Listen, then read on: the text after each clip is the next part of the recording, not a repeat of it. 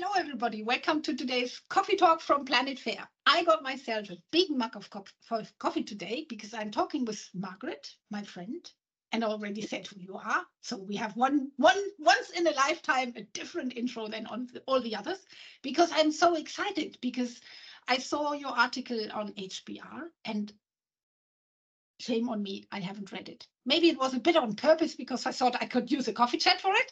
So my main question is, what is this new article about? Why do I really have to read it, and all others who are listening in as well? Okay, so you don't want to know about my coffee mug. Yes, please, I this do. time. No, What no, is it's it? fine. It's from Denmark. It was a gift when I was giving a talk in Denmark. No, but thank you for asking about this article because I mean, as you know, we've been doing pay equity for almost a decade, and I felt there was a room for the message that we don't close these demographic pay gaps by always looking at the negative outliers.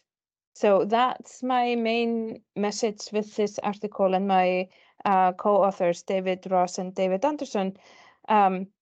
And we really wanted to point organizations to a different way to think about these gaps. So here I'm talking about the equal pay gap. So I'm talking about after we account for all the important things and we measure a pay gap, you know, it's an open question, how do we close it? I mean, we spent a decade developing the right methods, but in like all the conversations that I'm having, and, you know, just, for example, in November, in New York, I was giving a talk and somebody came up to me after I, you know, talked very passionately about this problem.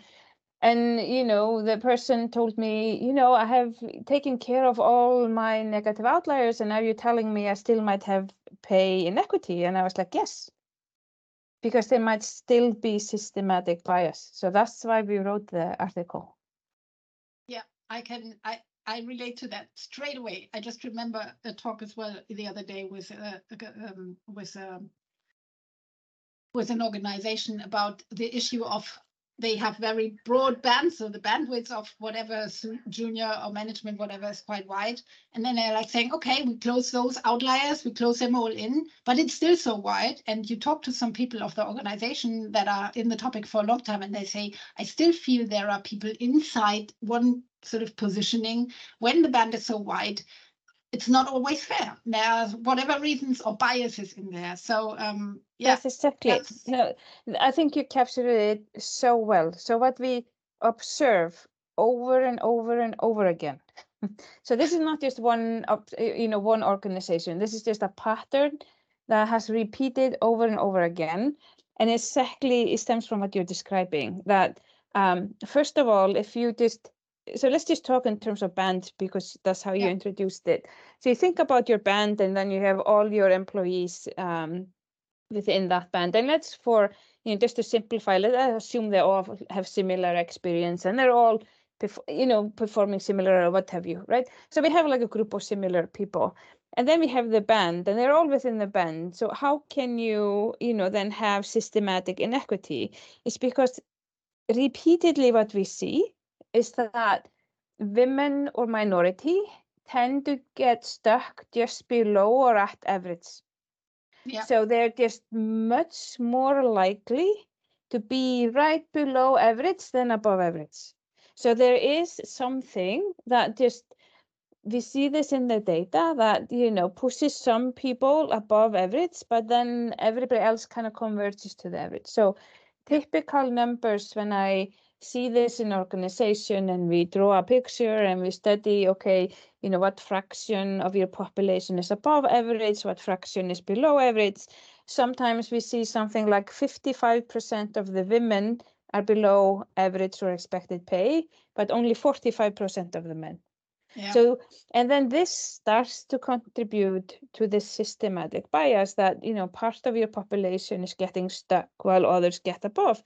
So that's one of the root causes. And the second one, and again, not coming from a single organization, but repeat observation, is that, so then when we look at the top of the band and we look at, okay, who is at the top of the band? And then I'm not talking about the standard outliers that we know used to maybe be managers and are no longer manager, and all this historical fact. But maybe we look at kind of those who are, top 10% of your employees in terms of pay, and then we look at who's in there, and women and minorities are much less likely to be there in the top.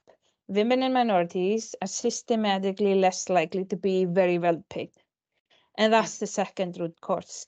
So these are how the systematic biases manifest themselves. And you don't fix these things by always looking at the outliers. So the natural inclination is always, okay, we have a problem, let's look at those who have fallen way behind and lift them up.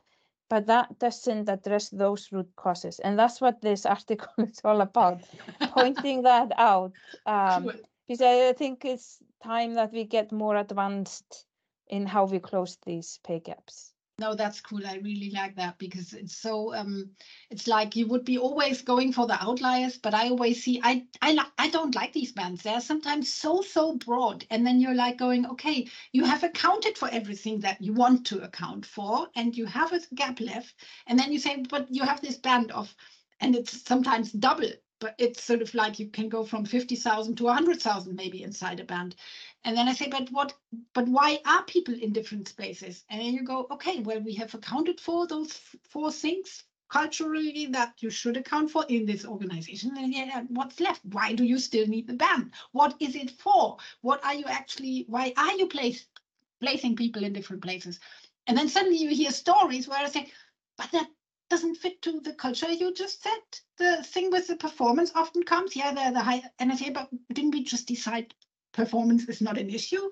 Yes, we did. Well, and then you are in the conversation of, yeah, we have a problem, we need to solve it. So I'm really looking forward to your solutions on this one. Yeah, but I see it too. Read the article, Henrika. Yes, I will. I will be the first one reading it after this coffee talk, because I know it before others are listening in. So everybody who listens to us now at this moment where they are listening, I will have read it already. Very good. Thank you so much. Our time's up. So thank you, Henrika. Thanks for being here. See you around very soon. Until next time. Bye. Bye.